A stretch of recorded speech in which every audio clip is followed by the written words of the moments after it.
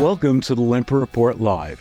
On today's broadcast, the retail earthquake that Aldi initiated by acquiring Winn-Dixie, Hormel's spam saves the day, literally, indoor farming moves to firehouses, another TikTok star wants in on the food biz, the upside of the water enhancement business, Hillary Clinton speaks out on loneliness, and on the bullseye, you won't believe this move from Eggo Waffles. I hope you'll check out foodnotphones.com and join us for National Food Not Phones Day on September 19th. Let's get started. So, Sally, no question, last week was a big week in food where Aldi surprised the entire industry by announcing that they were going to take over Winn-Dixie and Harvey's from Southeastern Grocers. It adds 400 stores to Aldi's already 2,000 stores, bringing their total up to 2,400 once everything is approved. That's going to happen in next year. But what's so interesting is the acquisition states, the geography is where Aldi has already been doing very well. They've gained market share there. They've converted shoppers. And now being able to convert Winn-Dixie shoppers who are typically value-oriented, just like Aldi is going to be a huge plus for them. But I think the major difference here is what we've seen is the southeast part of the nation really getting a lot more young people, Gen Z, millennials, moving down there. This past year alone, more than 6 million people have moved down there. Population is now over 77 million people. And I really think that this play is brilliant on Aldi's move. What do you think? Yes, the southeastern part of the United States accounts for more than 34% of the nation's population's increase, as you noted in your column last week, Phil. And, that population increase we're hearing is because of jobs being created and the lower cost of living, and the warmer climate is probably attractive to people. So it will be very exciting to see what Aldi's presence, more of their presence in the Southeast does. We know Gen Z loves Aldi, and there's a really large social media following in all kinds of different social media groups where people really enjoy sharing, what the items are going to be each week at Aldi. And so it's what has started out as a cult following has become something even larger, I believe. So it will be exciting to see what happens for this retailer. And probably the most important thing that I'm watching now is the fact that, Publix really, owns Florida. Now with Aldi taking over Winn-Dixie, I think that, and they are going to convert some stores to Aldi's. Nobody knows how many stores are going to stay as Winn-Dixie's and how many will convert to Aldi. But if the Aldi DNA, which is focused on curation and private label quality and environmental concern, if they can somehow insert that DNA through CRISPR technology, maybe, into the DNA of Winn-Dixie, I think that Publix is really going to be in for a major competitor that they've never seen. The other question that I've got and what I'm watching is this the first move, even though the Aldi has not said that it is, that as we're going to start to see, the Kroger-Albertsons deal take place, and we're going to see, more store divestitures on their end, whether or not Aldi is going to use that same strategy to pick up conventional supermarkets and either run them as conventional supermarkets, as we'll see with Winn-Dixie, or convert those locations into Aldi's. What they're really buying with Winn-Dixie, besides a very loyal customer audience, are great locations. Winn-Dixie was one of the best, real estate groups that was out there back in the 60s and 70s, and have great locations. So that's one of the things that they're buying as well. We've all seen the disaster that took place in Hawaii, and our heart and souls, go out to all those people that are there. But Hormel Foods has done something extraordinary. What's that about? Yes, Phil, as part of the relief effort, Hormel Foods, their Spam brand, is sending more than 265,000 cans of their canned meat products. They have also created a T-shirt that says Spam brand loves Maui. They're selling this T-shirt as part of raising money. And in all, with their cash and their product donations, they're donating about $1 million to help people out in Maui, which we know that they are going to need a lot of help to rebuild there. Yeah, we've seen other retailers or other distributors like Spartan Nash also sending aid there. But Hormel, and Hawaii is the capital of Spam, going back to World War II when it was fed to the soldiers. And good for them for doing it. I wish they'd do a little bit more. Now, all the proceeds, 100% of the proceeds from the T-shirt is going to the Aloha United Way and the Maui Fire Relief Fund. I like that. But, 265,000 cans of Spam is a lot. 5 trailer loads, just to give you some idea. But every year they sell about 7 million cans of Spam on Hawaii. So Hormel, great, kudos, love it. Send a couple more trailer loads there. I think they need it, and they deserve it. So vertical farming has now another outlet, and it's fire stations. It started in Milwaukee, Wisconsin, and the Garden for First Responders has had a vegetable garden at one Milwaukee Fire Department for about 2 years. Now they're expanding it. And what they're doing, which I love, which is so interesting, besides just growing these lettuces and these herbs, they're giving it to underprivileged people who, frankly, don't normally get produce. What they discovered, which I never really thought about, but it makes sense, is while there might not be good supermarkets in food deserts, there are firehouses. And whether they're growing, in the garden adjacent to the firehouse or indoors like this, I really think that this is a fabulous program that I hope expands. Yes, me too. It's been wonderful to see the trend of community gardens growing around the United States in all different kinds of ways. And this is just another really innovative way to incorporate a garden into a community that needs it. I also love the fact that they are engaging teenagers in the area to come and help work the garden and be a part of keeping that up and also distributing the food. So that's a great effort for the community and the young people, and giving them new skills, and obviously, giving them something really positive to do as a contributor to society. Absolutely. And the Milwaukee Fire Chief, Aaron Lipsky, I love what he says. He says that he has an obligation not only to keep people safe from fires, but to also keep them healthy. We need more people like that. So Fire Chief Lipsky, congratulations. Keep the program going, and you're a role model for us all. Talking about role models, here's, for me at least, you might disagree, Sally, but this is the antithesis of a role model. Charli D'Amelio, who's a TikTok star, she and her sister and their family's TikTok account, more than 400 million followers. Charli has the second most followed account on TikTok. I took a look at some of her videos, and a lot of them are about beauty, looking good, dancing.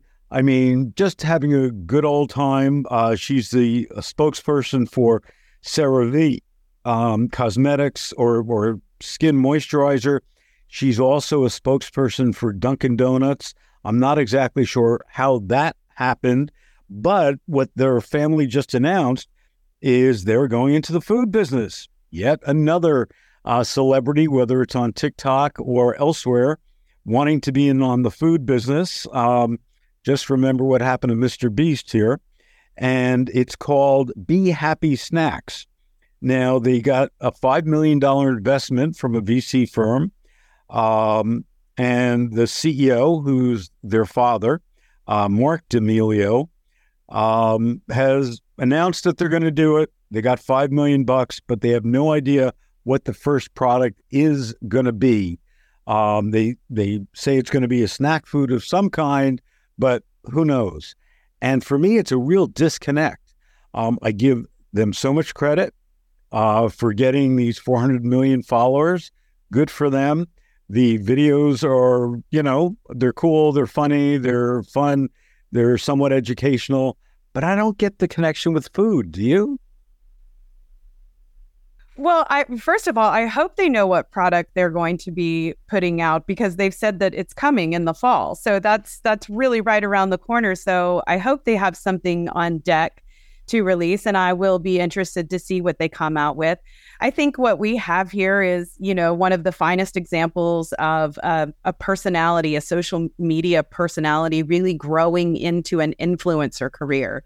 And Charli D'Amelio was one of the first viral personalities on TikTok with her dancing. So it is very interesting to see what opportunities come to these social media personalities, and what types of businesses they like to get into. TikTok is obviously a very popular space for food and food trends, and there are all kinds of wonderful personalities on TikTok that are making videos and showing us how to make things, or shopping in stores and showing us how to shop. And so it is a popular space for that. So I'm not surprised that they have decided to enter that arena. Not surprised. Let's see what happens. Great story in The Atlantic last week by Amanda Mull. Drinking water is easy. She talked about how we've moved away from carbonated, sugar-laden drinks to water, but really it's the water enhancers that are really changing the face of how people are drinking water. So they might have their own bottle of water that they fill up, either tap water or bottled water from home. They're carrying them around more. I see more water bottles than ever before, instead of plastic water bottles that get thrown out and, stay in landfills for the rest of our lives. But what she talks about is the fact that more people are using these water enhancers for one or two reasons, either, low calorie flavor enhancers, or sports drinks, or vitamin enhancers. So it seems that this water enhancer business is really growing tremendously. Also, talking about TikTok, there's a subset of TikTok called Water Talk, and users mix and match the different powders and syrups into recipes inside giant insulated water bottles. And, there's tips on how to make tap water taste like birthday cake. So this has hit TikTok as well. But she questions, and I would agree, do we really need our water to taste like Skittles or Jolly Rancher? Why can't water just taste like water? Yes, this is a great article, and I can really relate to her talking about, being when she was younger, not drinking plain tap water very often. And, I kind of had the same experience. I never had a water bottle growing up, and, my kids go to school with a water bottle, a full water bottle every day. But we've been told now for several years that we need to drink more water, for all kinds of health reasons. And it does seem, one way to a really easy way to increase your positive health efforts, is to drink more water. I also think it's a very good point that she's made in this article about the popularity of water bottles. The Yeti water bottle is almost like a status symbol in some ways. Yep. It's a pricey water bottle, and people like to have that, to show that they've got that Yeti water bottle. And there are some other ones that are really popular. So So it isn't surprising to me that water enhancers are popular because we are more and more not wanting to buy that plastic bottle of water. So you can just drop that enhancer in your tap water and you have something a little bit fancier drink. Yeah. And, the interesting thing for me, though, is a lot of people aren't looking at the ingredients on those water enhancers. And for me, that's cause of alarm, whether it's an artificial sweetener that's in there or artificial colors or additives and so on, just because it tastes better or just because you're adding vitamins or some nutrients to your water. As always, read the label first.